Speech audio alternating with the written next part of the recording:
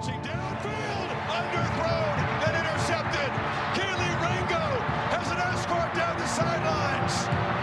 Heartbreak, longing, despair, letdown, choke. These are words Atlanta sports fans are all too used to hearing. Until now. No more negative expectations. No more playing the victim. No more fair weather freeloaders. No more. 38-yard field goal by Morton Anderson. The hold, the kick, it's on the way, it's up and going. The Falcons are going to the Super Bowl. The Falcons are going to the Super Bowl.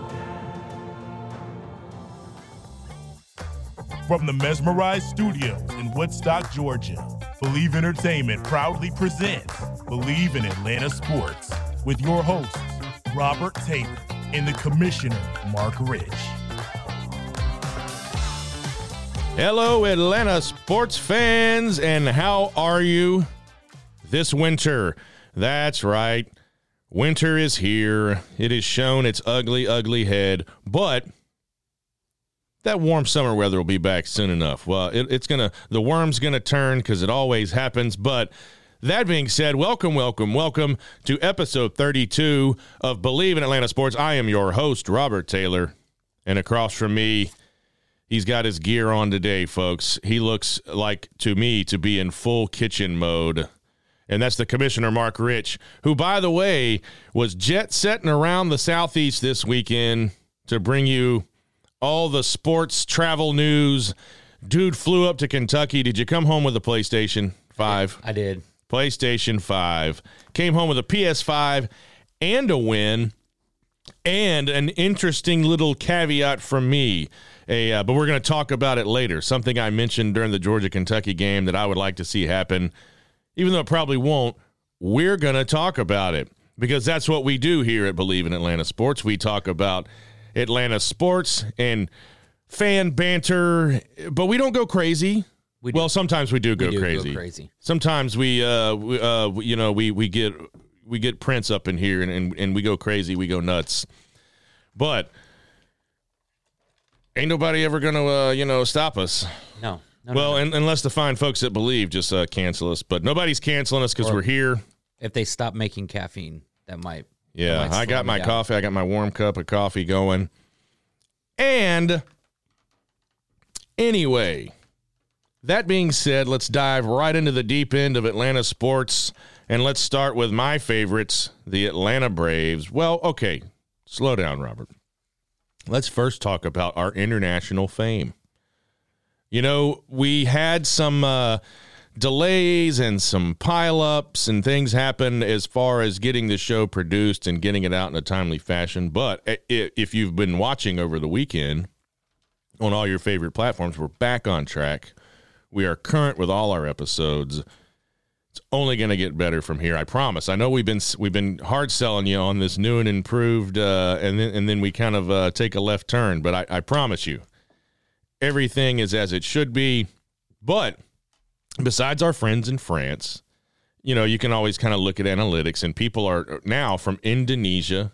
Indonesia has shot up like a rocket, by the way. France was up there with, 40, 50-something downloads. Indonesia is right there with them now.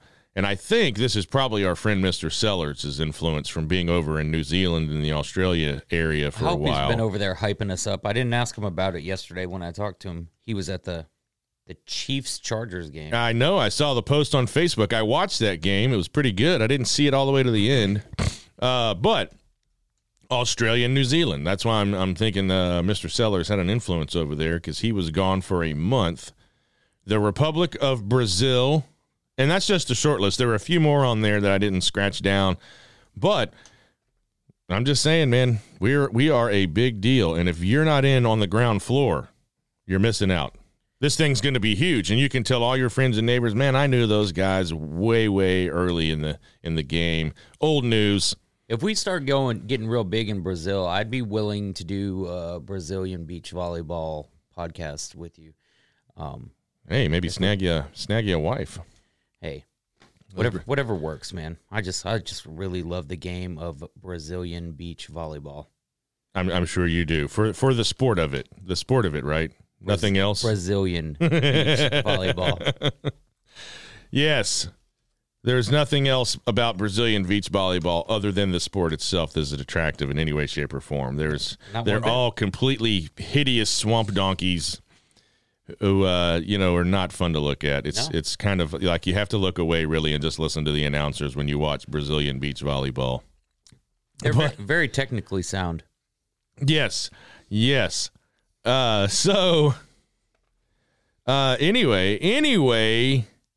the Atlanta Braves. That's where we were going.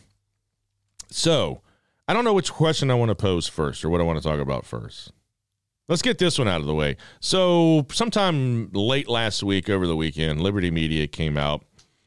And now he has said, and I can't pronounce his last name correctly.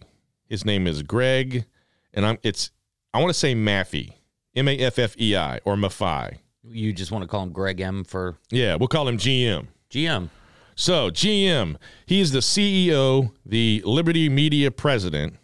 He has said that via the Braves, they are going to become the Braves and the Battery are going to become a separate publicly traded company. Now, you could already, kind of like the Packers, buy stock certificates, but they're kind of making the Braves kind of a publicly traded, like its own stock. And it's going to be the Braves and the Battery in Atlanta. It's going to be called the Braves Group Holding. Now, what does this mean? It literally means you can buy into ownership of the Braves. You can buy shares of the Braves stock. It's going to go up. It's going to go down. Now, this hasn't been approved. But the funny thing to me, and I'm just going to pose this question, because he said it's going to make the team more attractive. And he said the split off would increase the valuation or buyer interest in the team. Does this mean that Liberty Media may be looking to make a sale and profit hugely off their purchase? Because they've owned the Braves for a long time. I think Liberty, if I'm not mistaken, I'm almost positive, came into possession of the Braves in the Time Warner deal. When Ted was doing Time and Warner Brothers and all that, the Braves were included in the package. And I think that's where they've been sitting since then. So they were cheap back then. I don't have the number in front of me. Maybe Mark could look it up or we can find it. But I know the Braves were bought for hundreds of millions. And now they're probably well over $1 billion in net worth. So it just them and the Battery all together. Yeah. It begs the question: how much would Liberty Media stand to make off the deal? But could it just be that, with another influx of cash? Because how many Braves fans do you think would spend money buying shares of the team? Even if they were just small shares. But some people will put in, it's a cash injection, I would think. I'm not an economic guy. $400 million in 2007. So there you go. In 2007, Braves, $400 million. They're worth well over. So he basically, if he sold the team, he'd more than double his money. The valuation right now is $2.1 billion.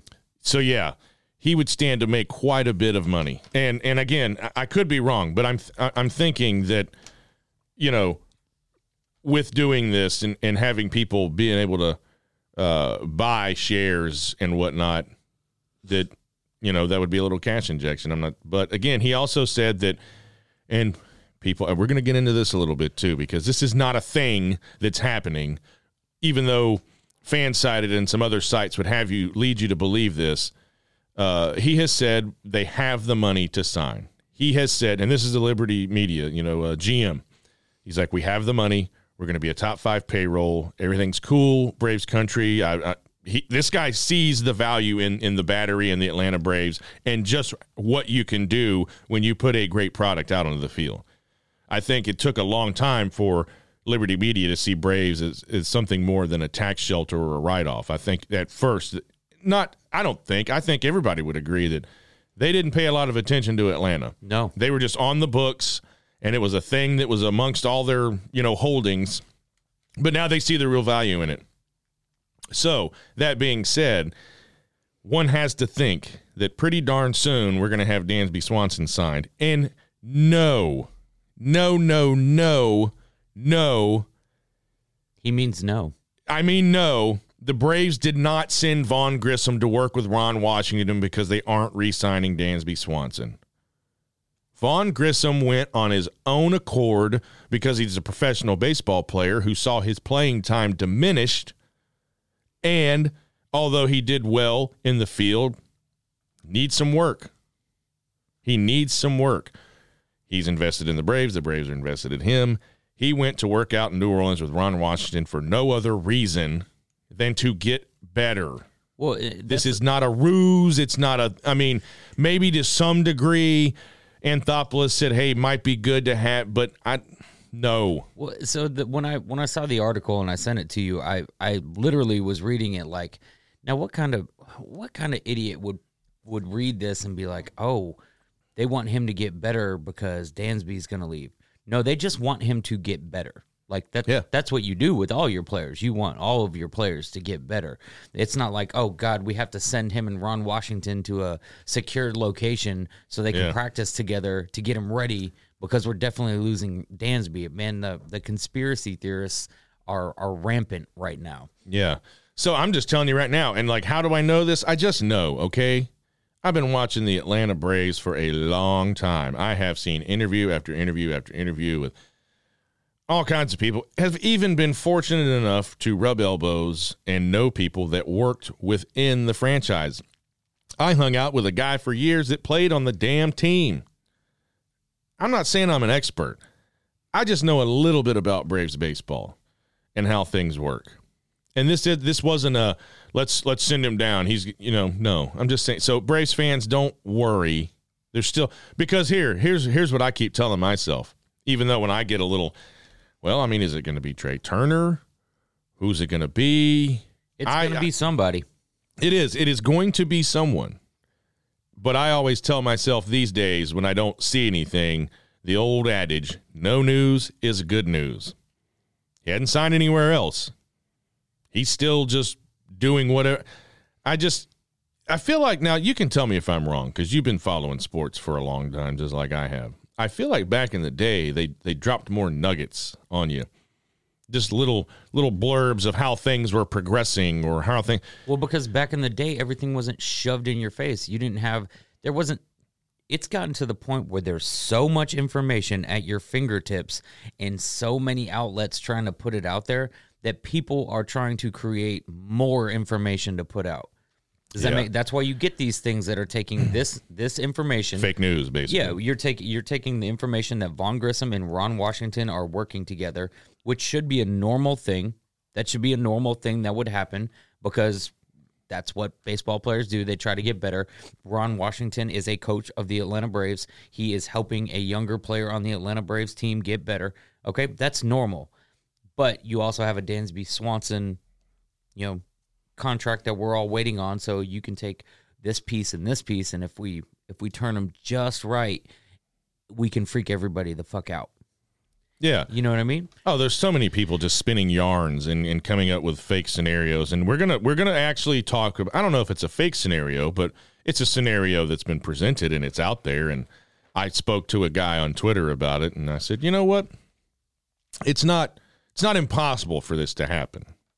I don't like those stupid.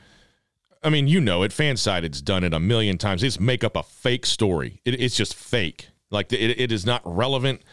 It's just fake. They literally, Fansided literally lies. They make up lies and just. But again, it's the internet. It's clickbait. People see it and they click on it, and maybe an ad pops up or whatever the fuck. But well, and it works. It works on us because there's so much of this information that you click to see, and then you read for a second, and you're like, damn it, got me again. But that's what it's designed for. But yeah, and they pose a lot of random scenarios, and blind squirrels find nuts every once in a while. So one day, one of those random things that they throw out there might stick, but it's just a bunch of just weird random information designed as clickbait. Yeah, and I don't know if it's detrimental to us because we don't participate in such nonsense, but like the big Atlanta sports stations, they do it too.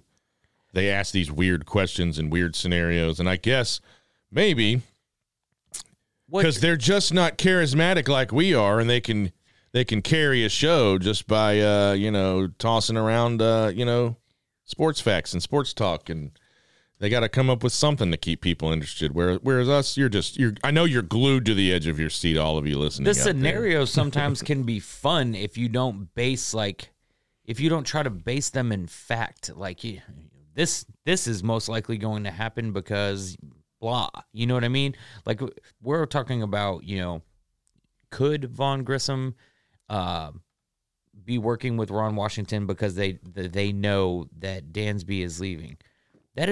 That's possible. They could know that. He could be doing that work, but those two things aren't like they don't directly relate to one another. He would be doing this work no matter what to get better, right? Yep. Now, if Dansby doesn't sign with us and somebody's like, "Oh, look, I was right about, Von Grissom and Ron Washington." Well, no you weren't. You just made a statement and that can work out to your advantage, and then whatever happens, you can just spin it that way too. Well, here's another reason why it's all a bunch of bullshit, is because not only are major league executives just that, major league executives, they're politicians. Nobody has come forward, not Alex Anthopoulos, not anybody, not Snitker, no one in the organization has come out and said, this is what we're doing. You'd be a fool to actually freely and openly admit that we sent Von Grissom to work with Ron Washington because we're not going to re-sign Dansby Swanson. No, even if that's true, and nobody said that out loud. It may have been whispered in a closet somewhere down at the stadium. Right. But no one has heard anyone say, this is why we're doing it. Yeah, that information, you're not going to catch a story of that magnitude leaked on Fansided. Yeah, you know what I mean? That's not where that information is going to come out. So anyway, but it's not happening. He went because he wants to be better. He's a professional. He wants to get paid. He's a player. He's a gamer. From the first time I saw him swat that ball over the Green Monster and how he celebrated, I said, he's a ball player. He's a competitor. He's fiery. He's a fiery competitor who wants to make his name in the sport. He's a young guy. Who wouldn't with that kind of talent? So anyway, I'm just saying, for those of you Atlanta bridge jumpers out there who are just singing doom and gloom because you may have seen that story, calm down. It's going to be all right. I was actually talking to Jamie yesterday about Dansby Swanson too, and he was like, "Man, I'm a Braves fan first and foremost, and I would love for us to re-sign Dansby. But if we don't re-sign Dansby, I'm still a Braves fan. Sure. And I'm going to be a big fan of whoever we bring in his place. And I hope that that's like the majority opinion. Everybody would really love for us to be able to keep him. But if we can't, the direction of this team is the direction of this team, and that's not going to change. It'd be weird not to see him in a Braves uniform, but, man, it was weird to see Freddie not in a Braves uniform, but everything's fine. Well, the show must go on. Yeah. It's anybody says it. It's a business. The show must go on. He'll either be here or he won't. I'm just ready to know. Yeah. I think that's only it. I'm just ready to know. Put it to bed. I just want to know, so it's done, it's over with, and okay. Well, if he's out, who's next? Who we got? Carlos Correa, Trey Turner, Xander Bogaerts, I think Von Grissom. Who do we got? Carlos Correa has and I don't know who comes up with these numbers, but the lowest odds of all of the shortstops to end up in Atlanta. Yeah. Which was weird that would be a thing that you would have percentages on, but whatever. It is what it is. I think Atlanta is now more than ever a prime destination for a lot of people to come play. Man, it should be. Yeah. It definitely should be.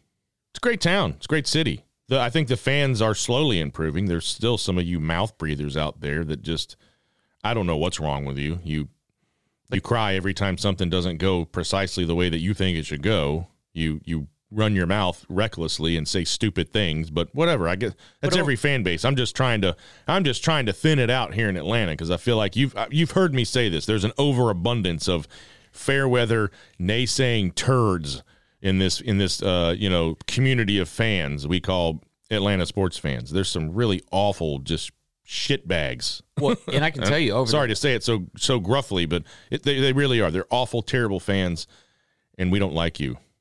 Over the years, though, Truist has become like a totally different like atmosphere in there. I mean, I remember Turner Field and going in there for Braves Red Sox games, and it being, I mean, it's still packed with Red Sox fans when it's Braves Red Sox games. But like there's more Braves fans coming out. Like the real ones are coming out a lot more. Truist Park is staying full a lot more. Like it's nice. Well, a lot of that, too, I think, is the Battery. Before, you went down to a Braves game and you tailgated. That's just what you did. There was nothing else to do. And then after the game, if you wanted to kind of mill around, you walked over to that shitty barbecue joint called the Bullpen. It was a dump. That place was a dump. They had some decent food, but still a dump nonetheless. And that was it. If you wanted to hang out in the area, you were calling an Uber or something, or you were driving around half buzzed from the baseball game. With the Battery, you've got the Omni Hotel right there. You got the Marriott. You walk over the bridge. It's right there. So there's places for lodging. God, I got a whole entire community that lives there of apartments. Yep. And now you go down there and you've got shopping. You've got restaurants. You've got nightlife. Like you've got all of it there. So sometimes I think people actually go down just to party and then they find themselves inside the stadium. Because they're just like, fair. Hey, you guys want to go in? there's a ball game right there. It's pretty easy to get in. Let's get some standing room tickets and go in. So that does help a lot. And speaking of which, there's other, like St. Louis has that similar setup. And they had the same out in KC, but the Royals have come out and said they're building a brand new multi-billion-dollar facility for the Royals. I don't know why, but I've always kind of liked the Royals to some. I don't know why they've always. I mean, Brett Butler. He didn't play for the Royals. Oh, come on, help me out, George Brett. Good Lord. Brett Butler played for the Giants and the Dodgers and the Braves. Anyway, George Brett. I don't know. I can't. She had a great TV show too. Ned. Yeah. You're good there. I don't know why. I mean, Ned Yost coached the Royals, who there's the Braves connection, but you know what? And Sherholtz came from the Royals when he, so I guess maybe there's just that little bit of connection there is what's got me. Alex Gordon, I always liked him. I thought he was going to be a lot better than he turned out to be. Still has had a very good career, but I thought he was going to be like Chipper Jones level type superstar when he came into the league, but he's had a good run. But anyway, again, worth repeating, December 4th, winter meetings. It's coming up quick. We've got Thanksgiving coming up this Thursday, and we will not be here recording a show for you. I would say I'm sad to say, but I'm not, because it's a holiday, and we're going to sit at home and decorate the house, build a fire, eat some turkey, put the tree up, and, relax. Even though at my old job, I mean, you're off too. Gusson's is closed, but most of the places I worked with, we were off for Thanksgiving. But it's just nice to know that I can say, you know what, I'm not doing this. I'll be at home enjoying time with the family. So, but we'll be back. And we'll be back with stories from our trip to Athens. Probably going to be really boring, though, because we're older now, and we're not going to be out running around in the night getting in trouble. I think there's a place we're staying at the Howard Johnson out on the highway. I think there's a piano bar there called Embers Lounge. I might have to check it out. It used to be there in the Hojo. Yeah, in the Hojo, like a separate building. It was like the old school kind of like hotel lounge. Could be closed now. You told me they did a big upgrade to it. I don't know. I'm not sure. It sure looks like it. We'll find out. Yeah. I hope we don't get in there and there's like a dead raccoon in the bathtub or something. I'm bringing sheets. And we have to come back early, too. Mark forgot he had to open the store Sunday morning. We were going to check out Sunday morning, but I think what's going to happen now, we haven't even discussed this yet. Mark's just getting it thrown onto him on the air here, that maybe we get out of the game and we kind of make our way up the street a little bit, try to get a Lyft or an Uber because you know it's going to be a madhouse, and then maybe we go back and watch a movie in the room while the 100,000 people that are trying to exit Athens at the same time. We play it smart. We work smarter, not harder, and we'd wait for the traffic to die down. Then we'd check out Saturday evening and ease on down the road, like Michael did in The Wiz. Yeah, nobody really wants to sit in that traffic. No way, man. It's miserable. Like, just I remember as a kid going down Highway 78 from Monroe to Athens because that's where I was raised, and Monroe's only about 20 miles from Athens. Maybe you tack on getting down to the stadium, call it 30. So not terrible, but just sitting. It was a parking lot going to the game and leaving the game. And Valerie was like, so what are you going to do if Mark's got to work? I said, well, I sent him a meme of Debo saying, you better get that shift picked up or get knocked out like your father used to. But that's not an option. So we'll be back Saturday night. But we'll be back Saturday night because it's not an option to get the shift covered. But it did make me chuckle, and I'm all about making myself laugh day in and day out. I don't care if other people think it's funny. If it makes me laugh, I love it. So anyway, I got a snicker out of that one. But anyway, so yeah, that's just we're going to go down, watch Georgia. We're not even going to preview that game. Here's the preview. Georgia beats the hell out of Georgia Tech again. Georgia Tech just did knock off number 13 North Carolina at home. So we're getting a real amped up Georgia Tech. Yeah, and we'll just slap them right in the mouth and just stomp them down in the dirt. And, I mean, they're coming to Athens. They're in our backyard. And, speaking of people getting smacked down, oh, boy. I don't know. I sent some text to our friends Justin Hooper and Rain Tonkin, and it was Spencer Rattler over the grave of Tennessee throwing up the deuces. But, man, they debuted the orange helmets and everything, and South Carolina took them out behind the woodshed. They dropped 63 points on Tennessee, just beat them down. Beamer ball was in full effect, boy, and I don't know how I feel. I think in some ways I'm kind of glad because Tennessee fans were starting to get a little uppity after all those terrible years of terrible football and the coaching carousel. So this is just a stark reminder that, yes, there's a young man. I think he's already worth like $8 million. His name's Nico. I don't remember his last name, but he's the next stud quarterback at Tennessee. It was a big I think he was going to go to USC, and he flipped and went to Tennessee, but he's the stud in waiting. And it's a stark reminder of, hey, you may be up and comers, but you're not ready yet. It's not time yet.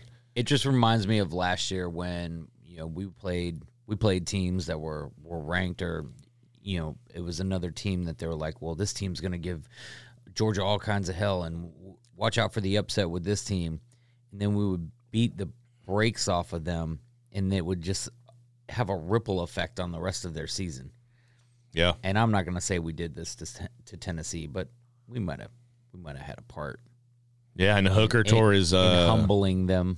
He tore his ACL, so we've seen the last of him.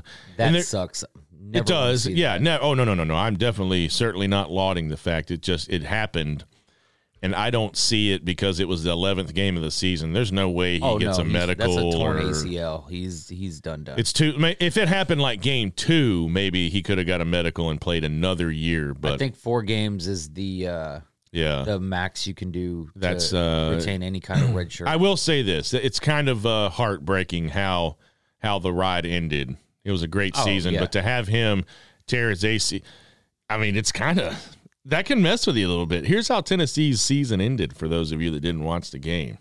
Their star quarterback tears his ACL, and South Carolina beat the shit out of him. Yeah, they were getting the shit beat out of them before he went out of the game. They were down 17 points when he got hurt. I watched I watched the vast majority of that game in Malone's Steakhouse in Lexington, Kentucky, and there wasn't a person in that place that wasn't cheering. Georgia fans and Kentucky fans. Oh, yeah. I mean, just holding hands, singing Kumbaya, and rooting against Tennessee. They do not like Tennessee and Kentucky. I'm not a huge fan of Tennessee. I mean, of all the SEC schools, they're pretty high up on my – I think it's just some of the people I've ran into over the years that have just talked so much trash about the program, and they haven't been good. But, I mean, some of my family members went there, and as far as, like, going to games as a younger man and, like, running into dirtbag fans, I never did. I always had a pleasant time at tailgates with Tennessee fans. Like, if there was a Tennessee tent next to us, we always became neighbors, and we discussed the game respectfully without some drunken moron, knocking over the crock pot of chili and being like, "That's all rule, baby." It's happened with Florida. It's happened with Alabama. Oh, yeah. It's happened with Arkansas. Oh, yeah. Doesn't really happen with Auburn that much either. Yeah, but so I guess in that regard, Tennessee does have some classy fans. The times I've ran into really just obnoxious, like that stupid cheer that we do. There are a lot of things finer in the land than a drunk, obnoxious Georgia fan. I'll tell you that. And I'm sorry, Georgia fans. You know what? I'm not sorry. I am not sorry that some of you are 45 years old still singing "Nothing Finer in the Land Than a Drunk, Obnoxious Georgia Fan." I'm not sorry. You suck. We won't be friends. It's just ridiculous. I do not like drunk, obnoxious Georgia fans. Don't like them. I sing it ironically now. Yeah, I'm not. I've never liked it. From the first time I heard it, I was like, that's not something we should be lauding. That's not a behavior we should be promoting. I'm sorry. And if you're a drunk, obnoxious Georgia fan, you do you. Just don't let our paths cross. I don't want anything to do with you. Go sit in the drunk, obnoxious section. I'll be sitting in the I'm a grown-up section, watching a game. That's what I'll be doing. And, that is what it is. If you turned us off after that, oh, well, you're not listening anymore, so whatever. But I'm just letting it be known I am against that. Since we're on the Georgia subject, very underwhelming football game. Very uninspired football from what I saw. It was freezing cold, so sure, you can add elements into this mix. I just think Kentucky did a fine job. And Kirby Smart said it all week. He's like, this is going to be the most physical game we play all year. Kentucky's very tough. They're much better than their record would suggest. Will Levis has been banged up all year with an ankle and a shoulder. They were missing their top two studs on defense, and to play Georgia the way they played them, I don't think it was Georgia playing poorly so much as Kentucky just, man, they played a great game. They played tough. I think, man, I guess I'm from the perspective of the inability to get that 1 yard. Like, I don't know. For me, like, great, we get everybody's best game. That's fine. But it seemed like we imposed our will when we wanted to, and then when we really needed it, it wasn't there. It just wasn't quite enough. So, again, I am fully aware that I may have heightened expectations based on the national championship from last year, and feel like we need to beat the hell out of everybody that we face. But this was ESPN billed this weekend as like the statement week is what they were calling it, and it was not that. Hey man, they had one of the best victories of everybody. Ohio State, boy, Maryland gave them a scare. Yep. Illinois gave Michigan a scare. Kentucky didn't give us a scare. I think they played a great game. And if you're asking the question, maybe not directly, but do I think that Georgia played down to Kentucky? No, I don't. I think Georgia played a good game. I think it was just one of those, they were a big, tough, physical team, and it was cold, and we grinded one out. And that's fair. The running game, man, I don't know. Something that Stetson Bennett was pissing me off all day. I don't know what it was. I can't pinpoint it, but he was pissing me off all day long. And I just don't, man, I don't know what it was. I mean, he made a stupid Stetson throw. That was dumb. But I just don't understand that entire play. I don't understand why the ball was placed where it was placed. I couldn't even see on the replay, and then on the replay after that, like where if somebody had to be running the way wrong route like that. I don't understand how that all went down.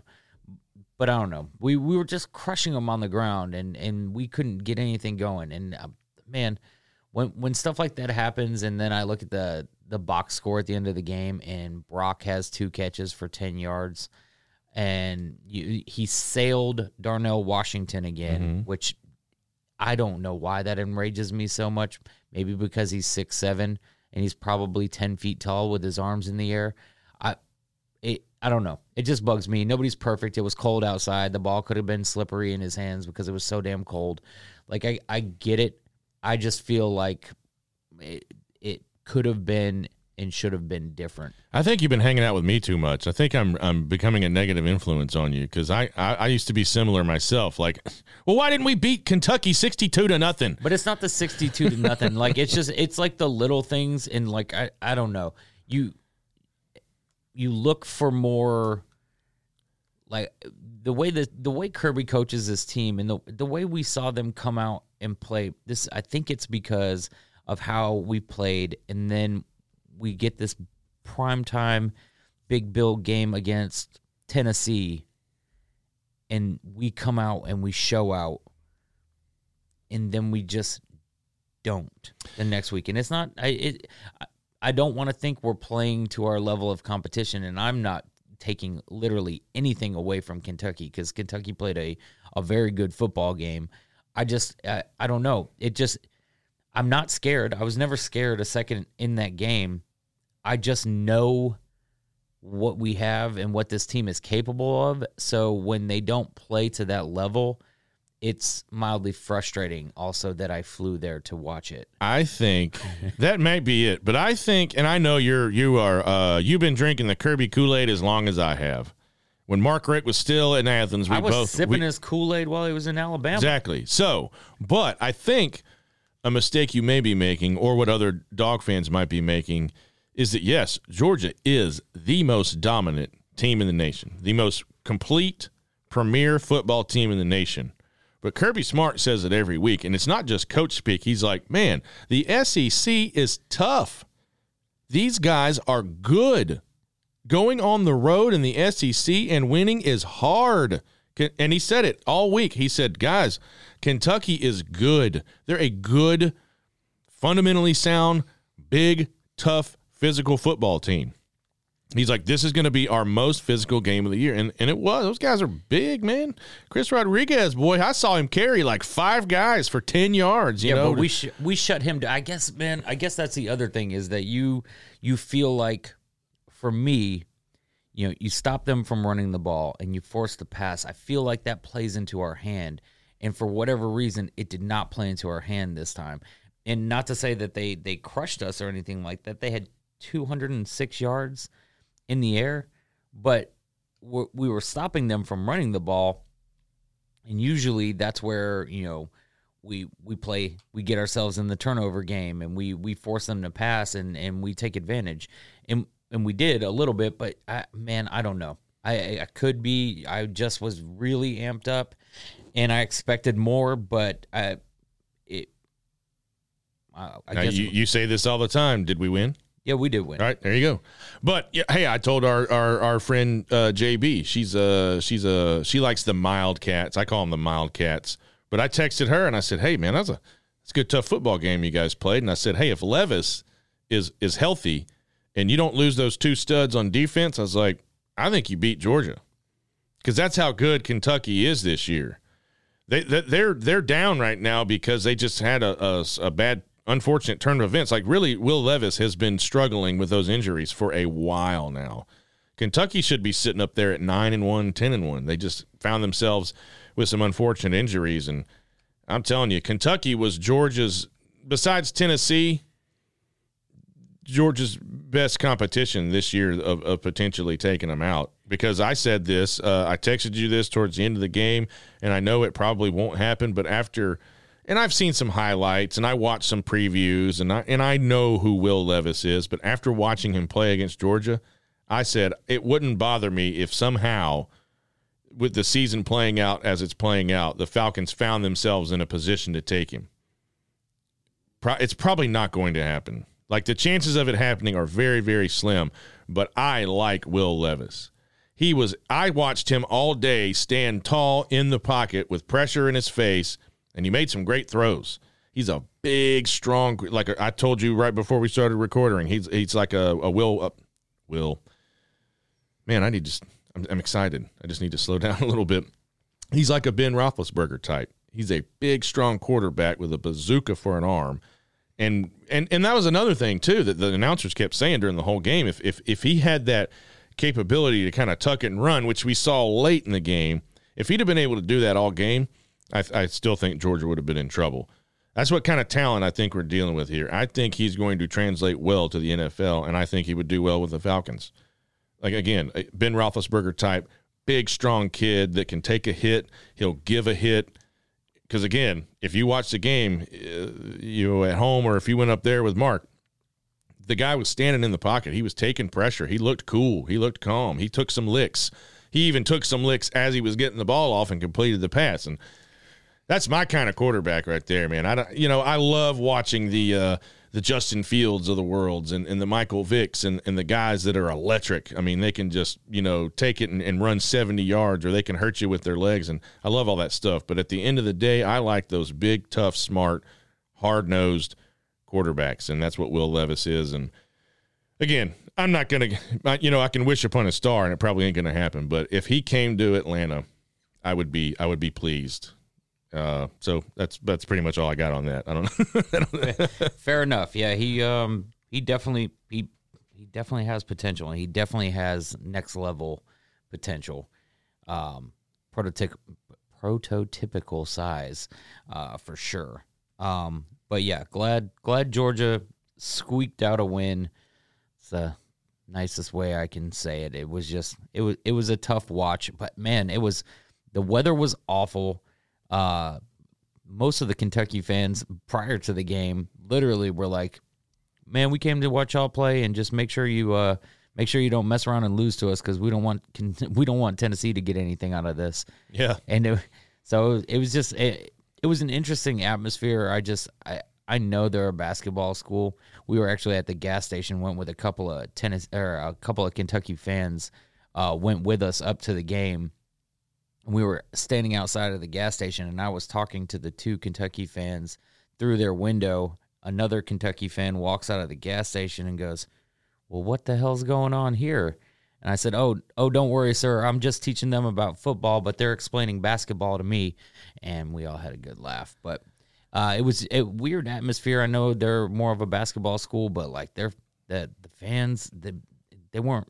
It wasn't packed out. Hell no, man. There was a whole top corner of that stadium that was just empty. Yeah. It was a big chunk. I forgot to text you about that, but I saw it. There, and it only holds 61,000. Right. So you that's figure a small that thing would be jammed. But again, I guess maybe after a couple of losses and then number one Georgia coming to town and it's 38 and degrees. The weather, yeah, you're like, man, no. Might have kept some people out of there. But I was expecting, I wanted the fans' best. Like we're gonna get the football team's best every week. I wanted the fans to be in there because it's my first time being in Lexington. Ain't too many folks coming out of the holler to watch the Wildcats get beat by Georgia in 38-degree weather. They're gonna stay at home by the wood burning stove. Man, you ain't wrong. Yes, and they're very justified. I just in made doing a slight at Kentucky fans, but to say I don't know what I'm trying to say, but long story short, I just ragged on Kentucky fans, but my mother is from Kentucky, so she was born up in the mountains of Kentucky as well as my grandmother. So anyway, I like Kentucky, but I'm also going to make fun of your crummy little football stadium. Yeah, it was 61,000 seats. There's high school stadiums in Texas that are nicer than Kroger Field. When we got there and we pulled in the parking lot, he was like, so what do you think? And I was like, I literally said, I think there's a high school about 60 yards from where I work that's about the same size. And everybody just started laughing, but like, no joke. It's not big. Kroger Field's a dump. It's not a nice college football stadium by any stretch of the imagination. But I tell you what, drove by Rupp Arena on the way out, and that thing is badass. Oh, yeah. Kentucky basketball. That's what you do. It's kind of like, it reminds me of Homeboy from Wedding Crashers. Crab cakes in football. That's what Maryland does.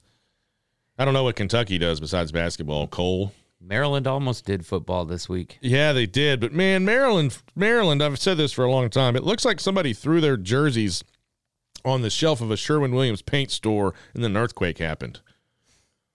They're just weird. But, yeah, they gave Ohio State a ride. Illinois gave Michigan a ride.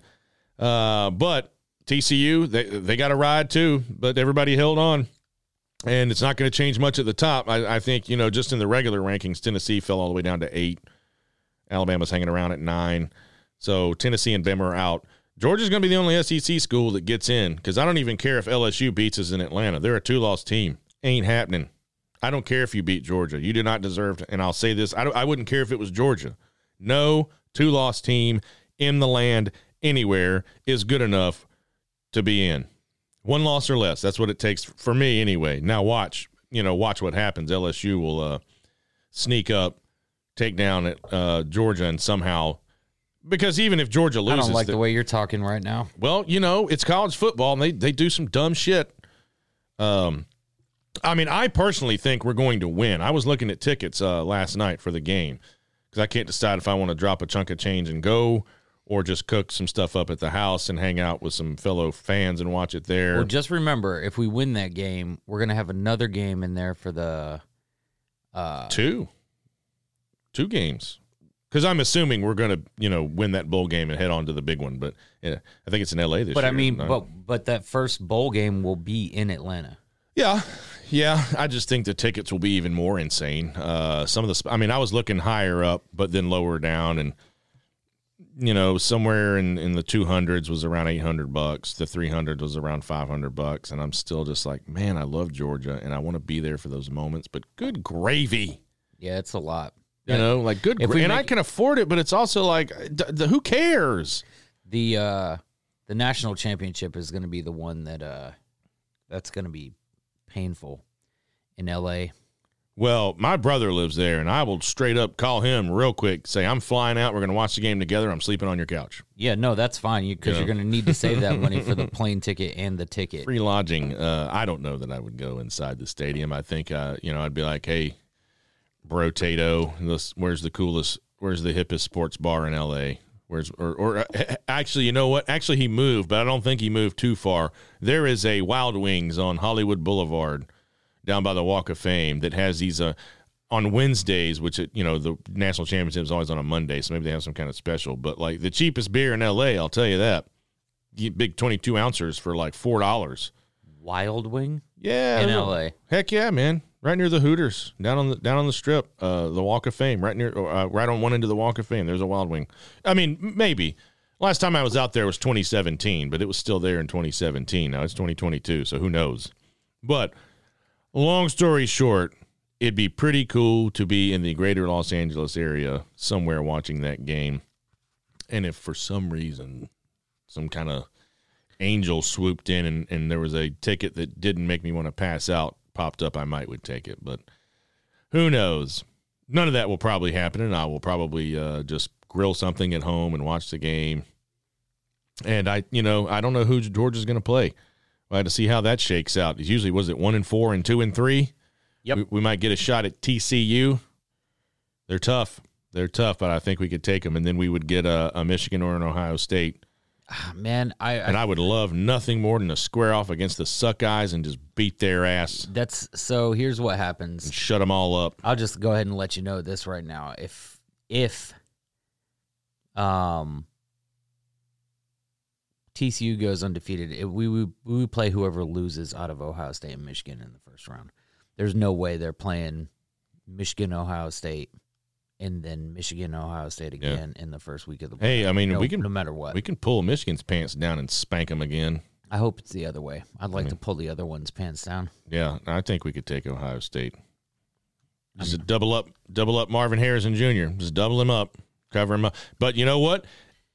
Just like Bill Belichick, just like Nick Saban, just like every other winning championship coach around, Kirby Smart and his crew are very good at taking away your best player. Yep. They're very good at taking away and suffocating what you do best. That's what they do. And if you don't think they haven't watched a little film on Ohio State, think again.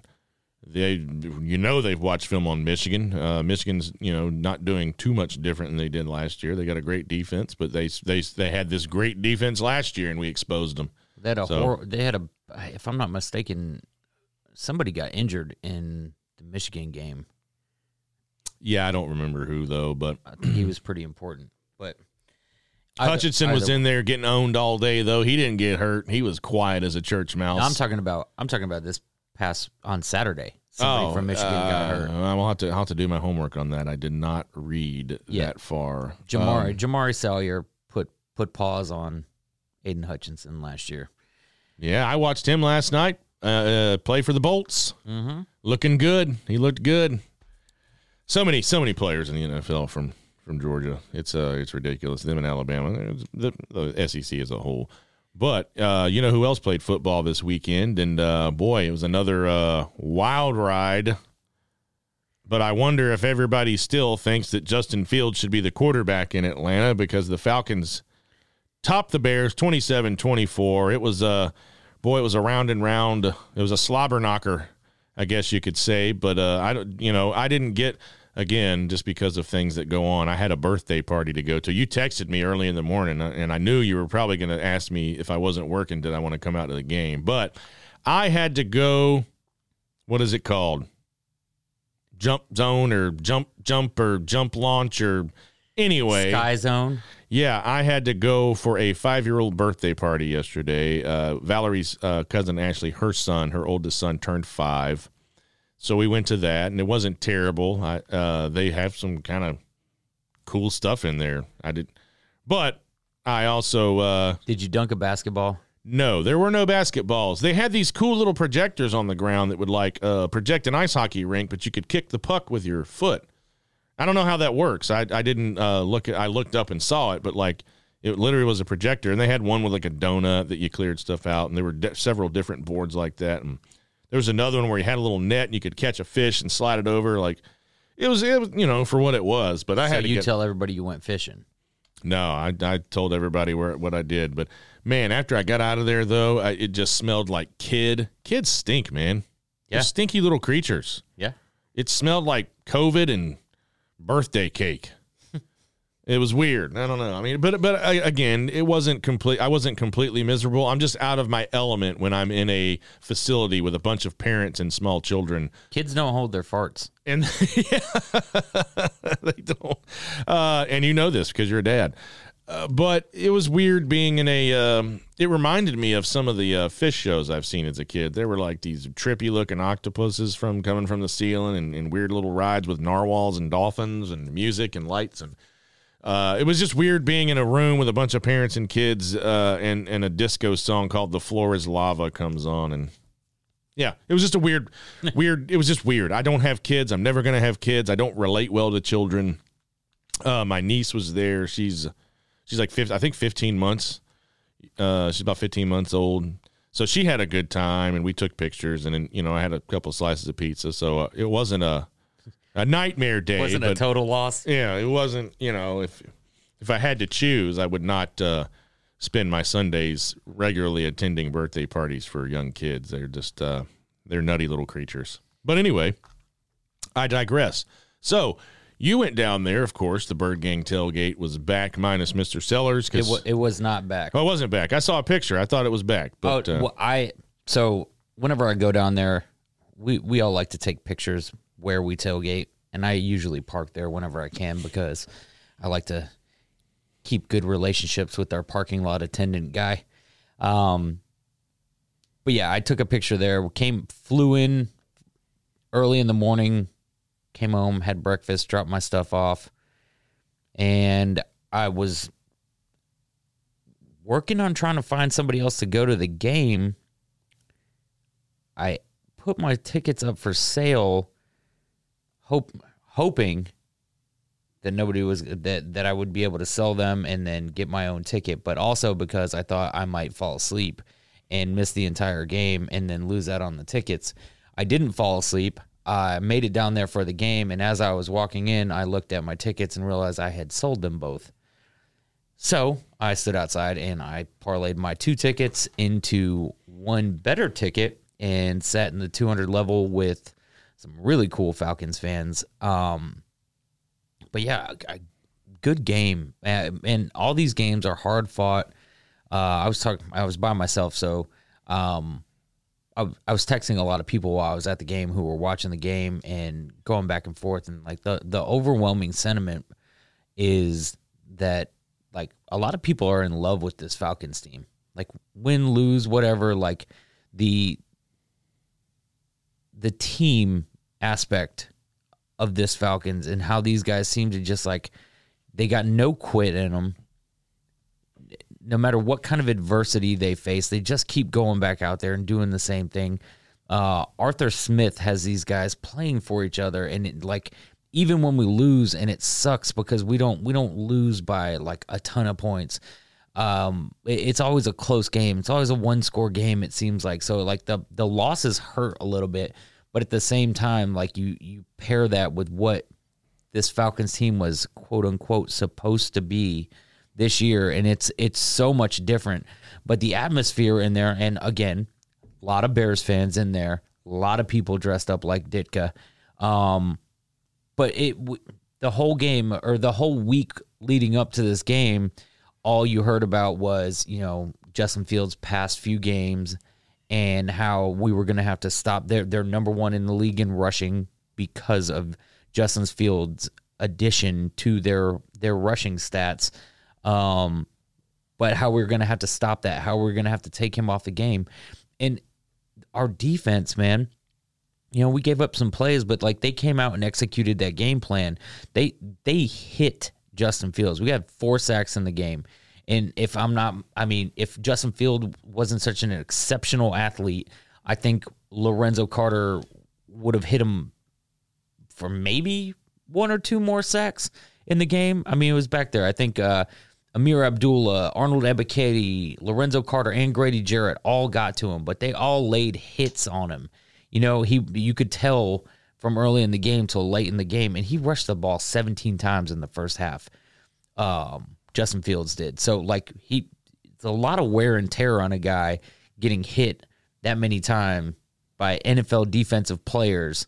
So you could tell it was slowing him down in the second half, and those licks that they laid, you could tell there was a little bit of damage. I think he separated his shoulder or something towards the end of the game as well. But overall, the Falcons had a very balanced game. Not overwhelming. We had 150 rushing yards. They had 160 rushing yards. So both of us are under our average, but our whole plan was to slow them down on the rushing side. And Justin Fields only had 128 yards passing. So, I mean, where I say we were balanced, that's what we normally do. We slowed them down where they needed to be slowed down. Obviously, a couple mistakes, a couple miscues, a couple of fumbles put us in a bad position. We could have. I feel like that game could have been a bit more out of hand on our end if those plays don't happen, because we were running the ball.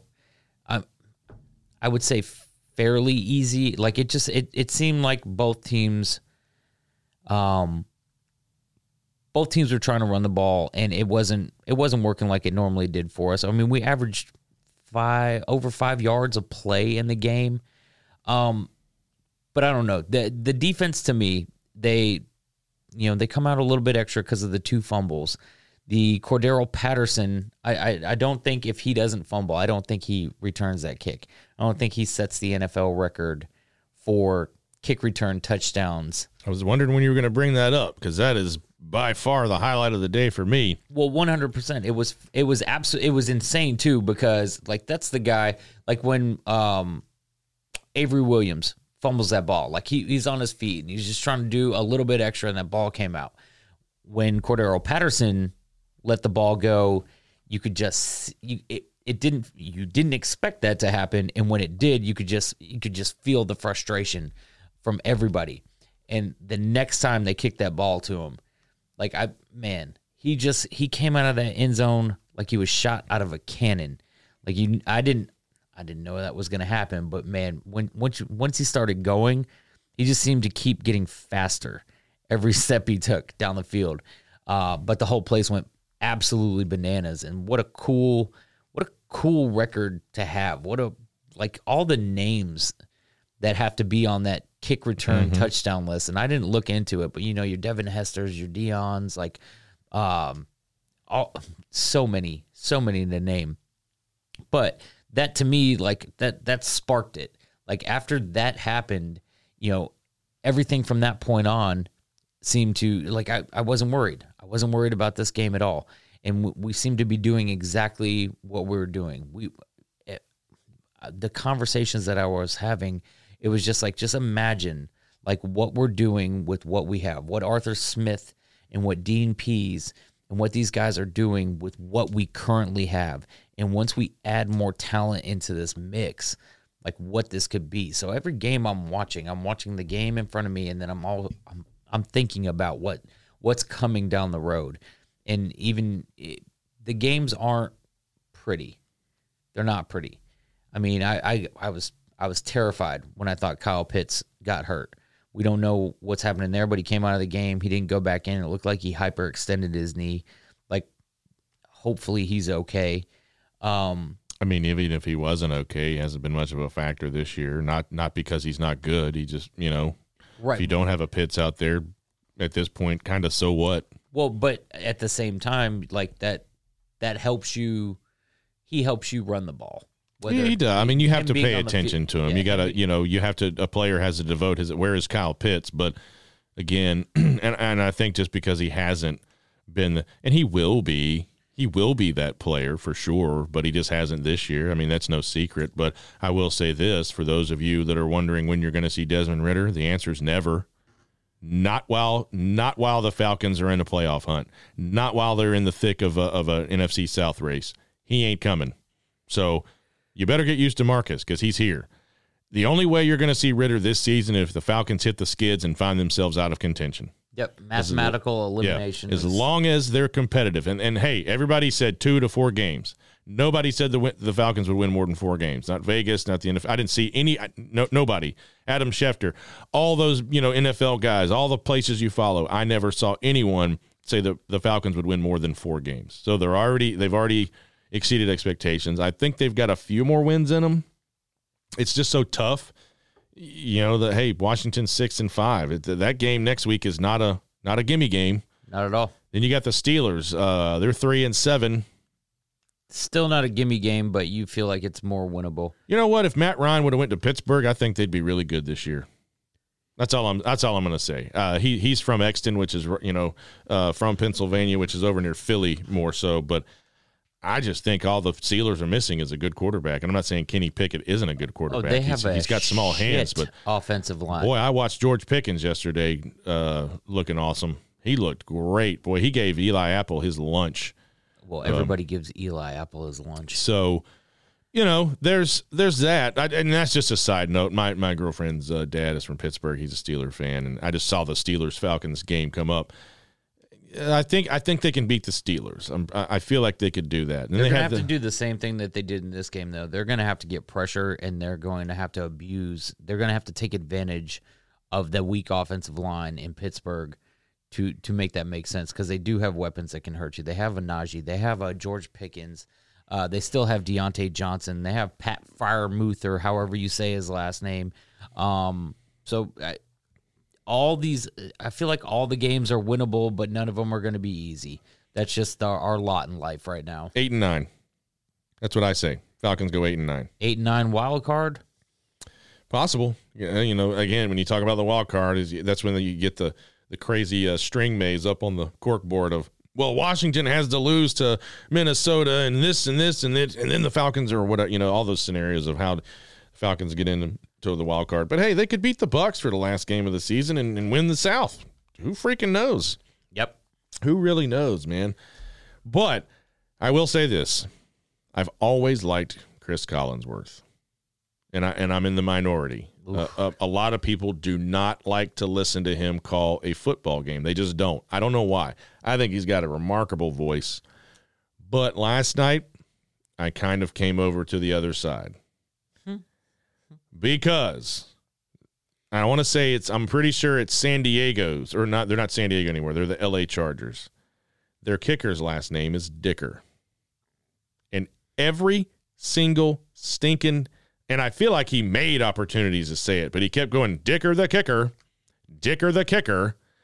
Well, that's what I they bet he called said him it in college. I get it, but Chris Collinsworth would not stop saying Dicker the kicker, and I'm just like, dude, it's not that cool. It's not funny. It's not witty. Yes, his last name is Dicker, and yes, he is in fact a kicker. Like, can we just move past it? Like, it's not. Stop trying to look for ways to say it, okay, dude? Like, it was clearly he was looking for ways to say it. Any opportunity he got to bring it up and say the phrase Dicker the kicker. I can't imagine how it took you this long to get on the bandwagon. That guy's like nails on a chalkboard to me. I mean, I've always enjoyed listening to him call a game. I can't, it's never bothered me until last night. I was watching it in my big comfy lazy boy. I was just like, shut up. I said it I was like, be quiet, dude. Just stop with that. Like, what are you doing? So anyway, the Falcons are playing ball. I mean, 103-yard kick return. That's pretty exciting anytime you get that, and it's the record. And they hang on. They beat the Bears. They're 5-6. Well, and you got to think too that with that record, the other thing, it's going to be hard to break that record, just given how that happens in the NFL now, how that portion of the game is looked at. Well, now you just 104 yards. That's a long damn ways to run.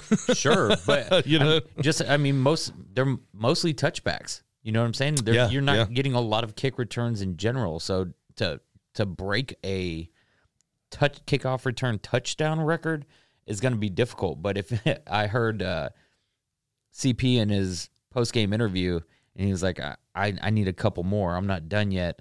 I want to put this record, out of reach. So. Oh, come on, man. Come on. I like his style. Easy, buddy. I like his style. Easy. Okay, well, Falcons are playing ball. They are doing well with what they have, or doing the best they can with what they have. Everybody knows we need to upgrade on the talent side, both sides of the ball. It's no secret. The Falcons have money. Cap money's fallen off. I think right now today at 5-6, given what Arthur Smith and company are doing with what they have, I think the future is bright. I think the future can be bright. The only question we have is, when this season is over and done and the dust settles, what do we do with Marcus Mariota? What do we do with Desmond Ridder? What do we do with the draft? I think those are the three biggest questions the Falcons, maybe not the most important questions the Falcons will face. I think those are the three biggest questions that will be asked of the Falcons is, what next? What now? What are you going to do with Mariota? What are you going to do with Ridder?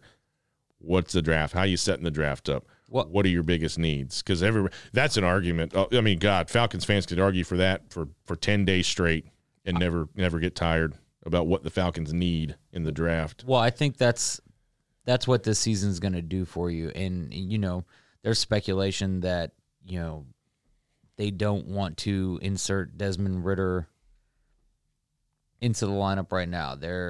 Because we are in the hunt right now. They don't want to put that pressure on the young man right off the bat if they don't have to. Then there's he's not ready. And there's so many other things. I think those questions answer themselves at the draft. I think that's where you find out what the plan is for the upcoming year. And regardless of how it works out, you either have a known commodity in Marcus Mariota piloting your football team moving forward, or you have him as your backup quarterback who knows how to run the entire offense and can help mentor and coach. Now, it's a stopgap contract regardless. I don't think anybody really thought Marcus Mariota was going to come in here, light the world on fire for 2 years, get a contract extension, and be a quarterback of the future. Stranger things have happened, but I don't think anybody was thinking that. But I do think in the first round of next year's draft, or even the second round,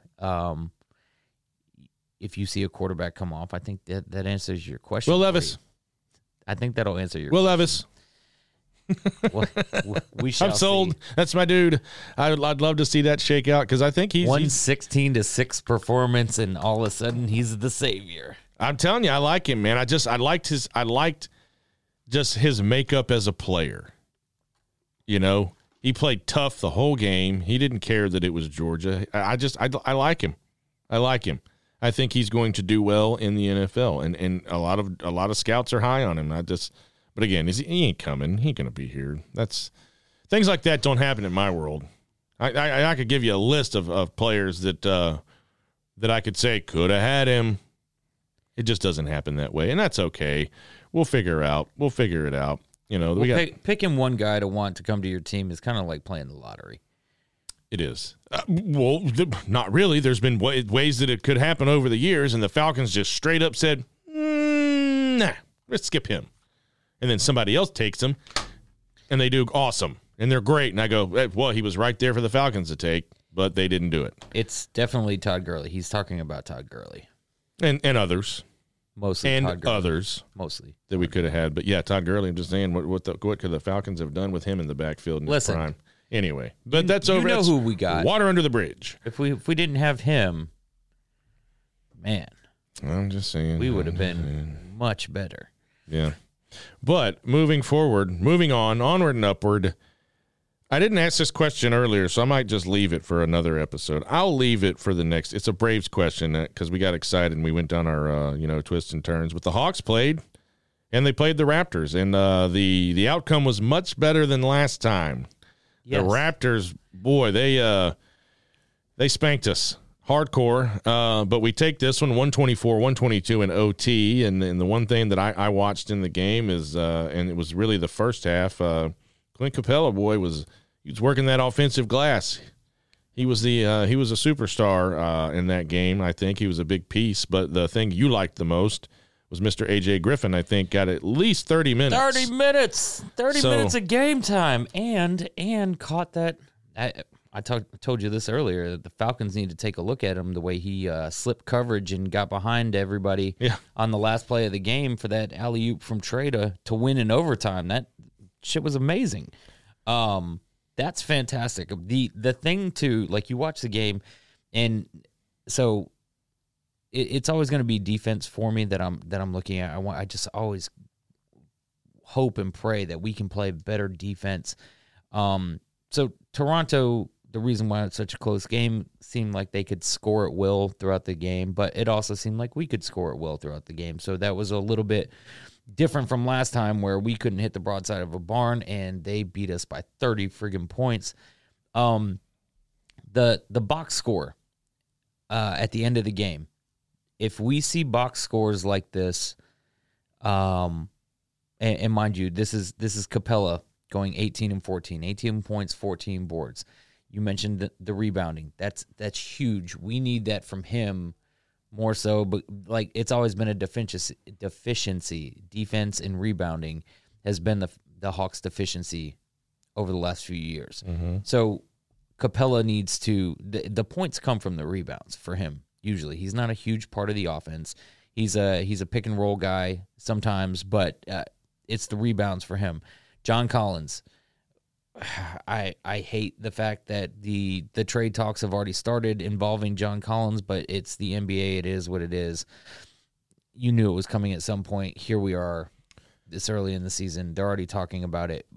Whatever. So I'm gonna interrupt you for just 1 second and just ask, like, is this just something we're gonna do every year? Is this just what we do as Hawks fans? The season starts, we talk about trading Collins, we don't trade him. It's not him. It's not Hawks fans talking about trading him. Hawks fans aren't saying get rid of John Collins. The NBA is reporting that the Hawks are entertaining offers for John Collins. Well, that happens every year, though. Like, is this? Well, it leads me to believe that there's something going on in the locker room. Like there's got to be something else to it. Otherwise, I don't understand. Unless there's specific teams coming at us for John Collins and only for John Collins, because I'm sure people want to trade for people on our team all the time. I'm sure that it's just a thing that happens in the NBA. I don't know why it's always reported that the Hawks are shopping John Collins. I mean, this is like, what, third or fourth year in a row now that it started, early, like John Collins getting traded. The trade rumors abound. But it's swirling. It's frustrating because, one, it doesn't happen. Like, if you're going to talk about it, if you're going to make it awkward, then, like, go. If he's unhappy, if that's what it actually is, if he's unhappy, if he can't coexist with Trey, if he doesn't like the direction of the team, then, like, just trade him. Trade him. Like, I love John Collins on this basketball team, But if it's affecting the team in a negative way, Trey's not going anywhere. If you guys can't coexist, then like obviously you're the one that has to leave in this scenario. I don't know what we get back for him. Probably not what he's worth, because he's worth a lot more than the 9 points and 11 rebounds, but that's close to the double-double we're looking for from him. Back to my stat whoring, 22 points and 5 rebounds from DeAndre Hunter, efficient from the field, played good defense. Trae Young, 33 points, 12 assists, 3 rebounds. I think he shot 50% from 3, and he had 2 turnovers. That's your Trae stat line. And I don't even care that he's in the 30s. It's the 10-plus assists, 20-plus points, and minimal turnovers. That's your stat line from Trae you need to see for this team to be effective all the time. Yeah, and they're going to be, man. I tell people, there's a guy I work with. He's a Philly guy. He likes the 76ers, but he's from there. And I tell him all the time, man, when we took down, who'd we beat? Beat them pretty good. The Bucks. Beat the Bucks handily. He was like, yeah, I didn't expect that. And I was like, the Hawks are good, man, and they're going to be good. I think it's just taking a little time to gel. And again, maybe John Collins isn't vibing with the team. Maybe he isn't. I don't know. I was in the Zoom call during some of those, and I haven't gone lately because I haven't, just schedule would not allow it. But I was in on some of those Zoom calls, and it seemed like everything was, in the reporters asking him questions, and Coach Nate talking about him, and Trae talking about him, DeJounte Murray. It sure seemed like that Collins is part of the team and an important piece of the team. I would love to know why the trade rumors start flying and people start reporting, oh, Collins is being shopped or he's going to get traded like it. And again, if it does happen, then it'll all come out in the wash. But I'm just saying, as someone who's been on a Zoom call inside of a room with important people from the Hawks team talking about it, I didn't. Now, again, they're not going to come out and say that. Trae Young's not going to sit in there and go, John Collins is a little bitch, man, and he's just not really fitting in well with the rest of the class. Right. Of course, they're going to give you that speak, but just you can tell by people's body language and the tone of their voice and everything. I mean, John Collins, every time I've seen him in the Zoom room for the Hawks, he seemed very relaxed, and it seems like he's enjoying being there. Doesn't seem to be any trouble in paradise. Doesn't seem to be any friction or. Well, and that's why I said, and when the rumors start, like I hate it, because like that's got to wear on him. And if people are looking to trade for John Collins, then like that's one thing, and it's a business. You're going to entertain every offer. You have to take a look at it and see what it is, see if it will benefit your team in any way, shape, or form. But I just hate that it always seems to surround his name. Who would you want? Let's just go ahead and say it, because everybody else is talking about it. If the Hawks are trading John Collins, who do you want?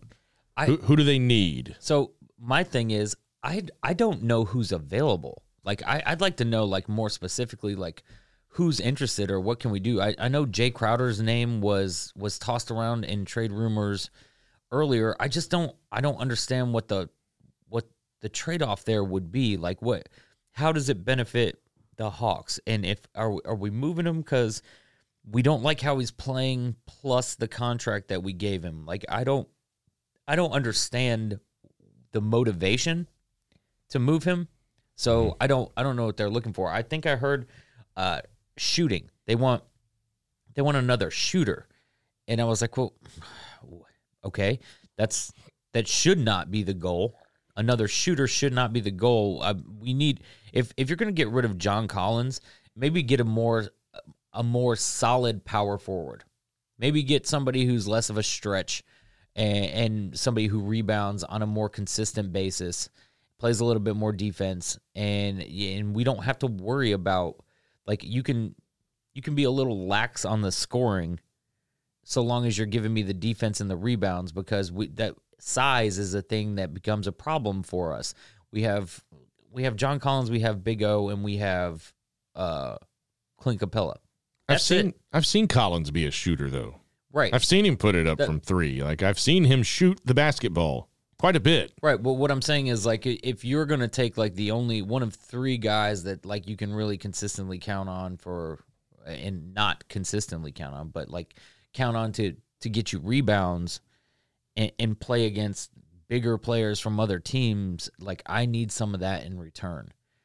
I don't care about like draft picks or anything like that currently. Like, for this season, I need another body down low that's going to cause some havoc, that's going to disrupt some shots, that's not going to let people score on us at will. Like, we've already got, I mean, look at the way we play Giannis. Like I need somebody that fits into that mold. I need somebody who's not going to back down from those guys. I need somebody to play defense and get rebounds, and you know, scoring's a plus, but not a necessity. We have scores. We don't even have Bogey back. But the way AJ Griffin's coming along, I mean, he 17 points in 30 minutes, man. I didn't even think you're going to get to play this year. I thought you were going to get buried somewhere, and you know, people were going to just spend the entire year molding you into somebody who is going to get a few more minutes the next year. So can't deny talent. You can't stop talent when talent shows up, and he has made his case, and he's making his case. But that's what I'm saying. Like you, and I don't even know if shooter is what they're looking for. That's just what I read. I read an article saying that if they shopped him, that's what they wanted in return, a better shooter. And I mean, I need more information. Is where I'm at, I guess. But if, you know, we didn't shoot well from 3 to start the season, so we've actually scaled back the number of attempts we're taking, which shows me that we're paying attention to that, and that Coach Nate is doing something about it.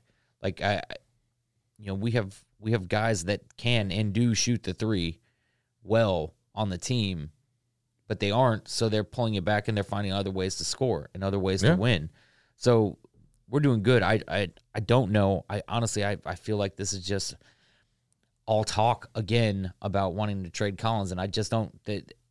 It's annoying to me because I don't want that energy or that circling around his head, because it's got to affect him in some way, shape, or form. It's counterproductive. Yeah. No player wants to go into every season going, well, what?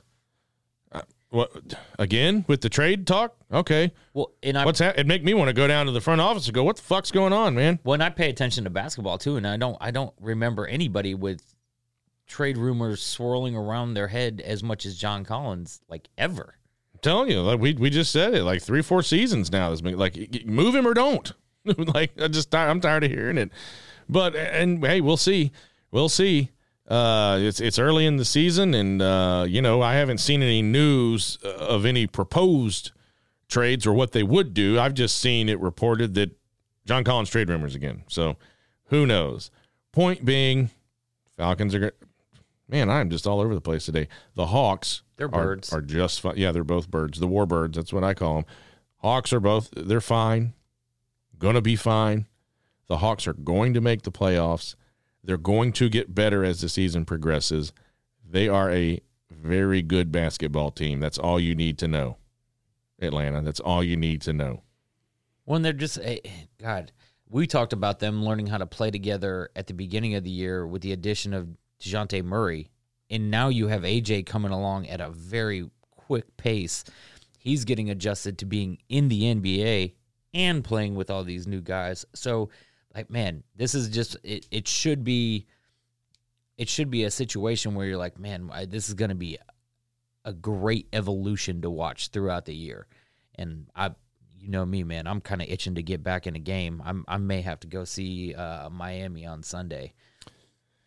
Oh, trust and believe. I will attend some Hawks games. I'm going to be down there. The countdown is on for spring training. Everybody's watching Dansby Swanson. Everybody's watching the Falcons. And what I don't want to happen is for people's feelings to get hurt. I think that's what I want. I want everybody to just. It's been cool.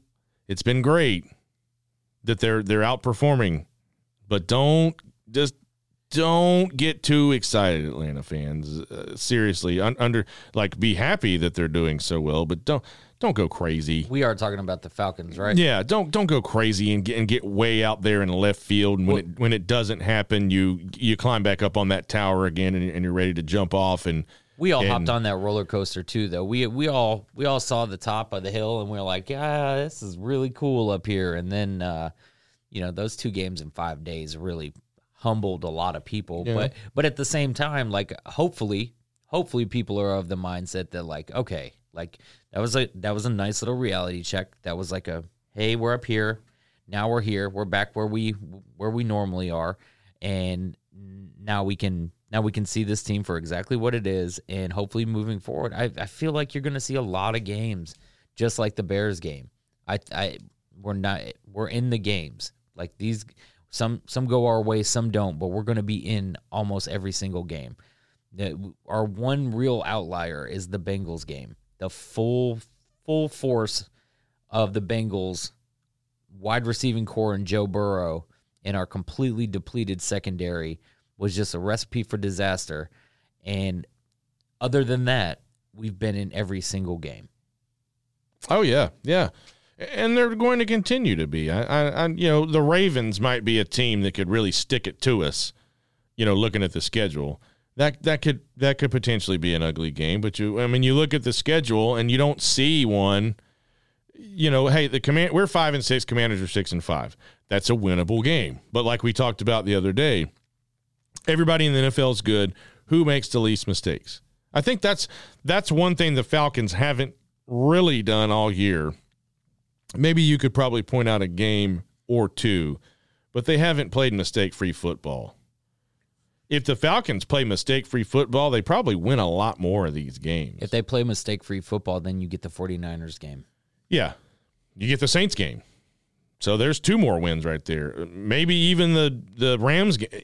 Let's not talk about it. It's whatever. It coulda, shoulda, woulda. Okay, the Falcons haven't played great mistake-free football. If they had been, they would be better. So, but you look at it. If you can improve and play a mistake-free game against Washington, you could win. Steelers are 3-7, but again, God, look at what the Cowboys did to the Vikings last night. It just goes to show you any given Sunday, even though you can't look at records really in NFL, but can the Falcons, is that a winnable game against the Steelers? Yes. Is it a winnable game against the Saints? Yes. Ravens, maybe not. Cardinals, 4-6, winnable game. Bucks, 5-5, winnable game. So you're looking at a lot of winnable games. You just got to put it together and play mistake-free football, which they haven't been very good at. I think any Falcons fan would agree with me on that one. They haven't played mistake-free football week in, week out. They haven't been consistent. Well, and that is they've been consistently in games, yeah, while consistently not playing mistake-free football. So, like, if that tells you anything, like, the personnel we have is the personnel we have. Mistakes are made. We're not a perfect football team, but the fact that we do that, we make these mistakes when Mariota's off, and he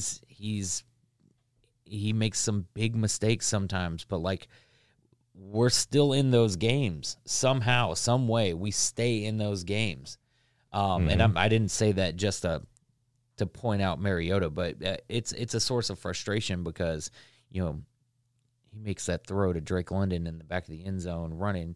And somebody pointed out the fact that if that was a Patrick Mahomes touchdown pass, they'd be talking about it for 3 weeks. But because it's Mariota on this Falcons team, they're just going to look right over that. But it's one of those scenarios for me where you're building a team. You're building. These guys are playing together. They're going to get used to each other, and it's just like the Hawks getting used to one another.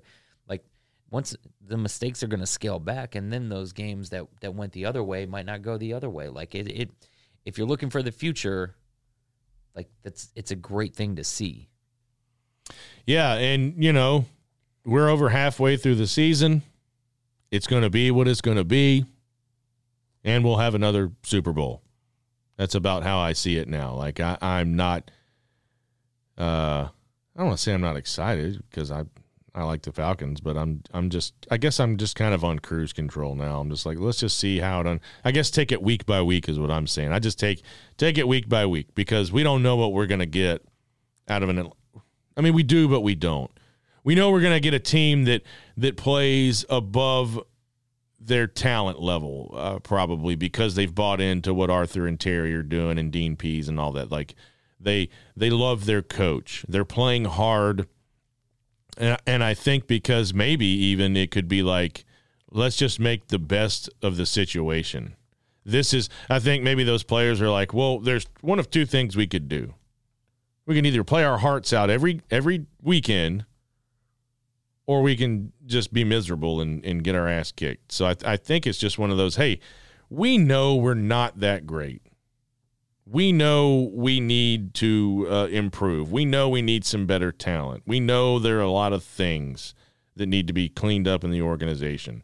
We're aware of it. Yeah, it's year 2 of a rebuild. Let's make the most of it and go play hard, and that's what they've done. They've made the most of it, and they've played hard. I think that's what you can say about the Atlanta Falcons. They haven't laid down and died. They haven't said, oh, well, we're only supposed to win 4 games, so let's just – they're not phoning it in. And we've seen some NFL teams phone it in over the years. The Falcons are certainly not phoning it in. You look at it, 27-24 Bears, 25-15 Panthers, 2017 Chargers, 37-34 Panthers, Bengals 35-17. It beat us by a couple scores. But, so again, kind of like you said, they've been in games and just barely lost them. I think I'd rather see a few more L's. I just want that high draft pick. That's all I just want it for no other reason than I just want to bring in another highly touted player. But again, sometimes those guys are bust too. Sometimes, I don't know. Yeah, I feel like I've completely changed my outlook on the season. Like where I was Will Anderson or bust. Will Anderson, Jalen Carter or bust at the beginning of the year. Now I want this team to make the playoffs. I want the world to know what Arthur Smith is capable of. I want people to know who he is as a coach and what this team did to get where it's getting. But in that draft pick, it'll be nice to get a big name player, but at the same time, I'd like the bravado that comes with getting this team to the playoffs more. Yeah, but I also said, too, at the beginning of the season, I said, watch what'll happen. The Falcons will be just good enough to jockey themselves right into a mid-grade, middle of the road, draft pick. If that middle of they'll be just good enough to ruin the draft. If that middle of the road pick is because we're a playoff team, I'm okay with it. If we end up in the middle of the road and we miss the playoffs, then it seems all for nothing. But I still like the direction of the team. Yeah. And again, like we say on this show, step away from the ledge, go support your team, support the administration, especially the Falcons, because this is brand new. Arthur and Terry are they're wrapping up their second season. They've already beat expectations being a 5-win team. Just be patient, guys. Just back off and just enjoy the fact you live somewhere that has an NFL team. Some people don't. South Carolina doesn't have a pro team. I mean, they can drive up to Charlotte. Depending on where you live in South Carolina, it's not a terrible drive. Alabama, Arkansas, Kentucky, Virginia. Depending on where you live in Virginia, you can go watch the Redskins play. But, hey, some people don't have pro football, so be fortunate. It's all about perspective. We have several amazing professional franchises here in this town, and they're fun to go watch, and they're fun to follow. But please, try to keep a level head about it. That's all I'll say going into the holidays. Real quick, what are you doing? Holidays, go, shoot. Brothers-in-laws, potluck Thanksgiving. Looking forward to it. Yep. Watch some football in a little theater. All right. Sweet. I told you guys what I was doing already, decorating the tree. I'll mostly just be blah. playing with my nephew. That's really what my Thanksgiving's all about. This one, actually, Thursday, it's just me, Valerie, and Merle. That's it. Just us at home. And then the big family get-together with some friends is the 27th. That's Sunday. So Thursday is just us, roaring fire, turkey, ham, dressing, probably a bottle of red, and some Christmas movies and some decorations. So it's going to be a fun holiday. But, man, we're leaving you with about 90 minutes to tide you over through the holidays. You can listen to this with your family. You don't have to listen to it all at the same time. Put us on while you're cooking. Put us on, hey, if it gets to be an awkward dinner, fire us up and just, Put us on while you're tossing the pigskin around in the yard. We make excellent background music. Now, you're not going to be that uncle that takes the football, the yard football games way too seriously, are you? God, no. Okay, good. Just making sure. Don't be that uncle that shows up, and with a headband and a mouth guard, ready to crush your nephews. But he's tiny too. He's not big enough for football yet. He's about as big as a football. Yep. He's growing fast, but he's I don't think we'll ever have to really worry about backyard football, but just not enough people. Yeah. But that being said, this Thursday for me, officially, for some it started, but for me, I officially see it as the to stay with the sports theme. This is the kickoff into the holiday season. We kick off holiday excitement, whatever you do, parties, going shopping, decorating, putting the lights up. The whole rigmarole that is the holiday season kicks off on Thursday. And man, I've already got my cards lined up. Rudolph, Christmas Story, all the fun ones. National Lampoon's Christmas Vacation. Oh, well, okay. This is what we'll leave with: holiday films, holiday Christmas films. Give me 3. Give me 3 of your go-tos. Elf, Die Hard.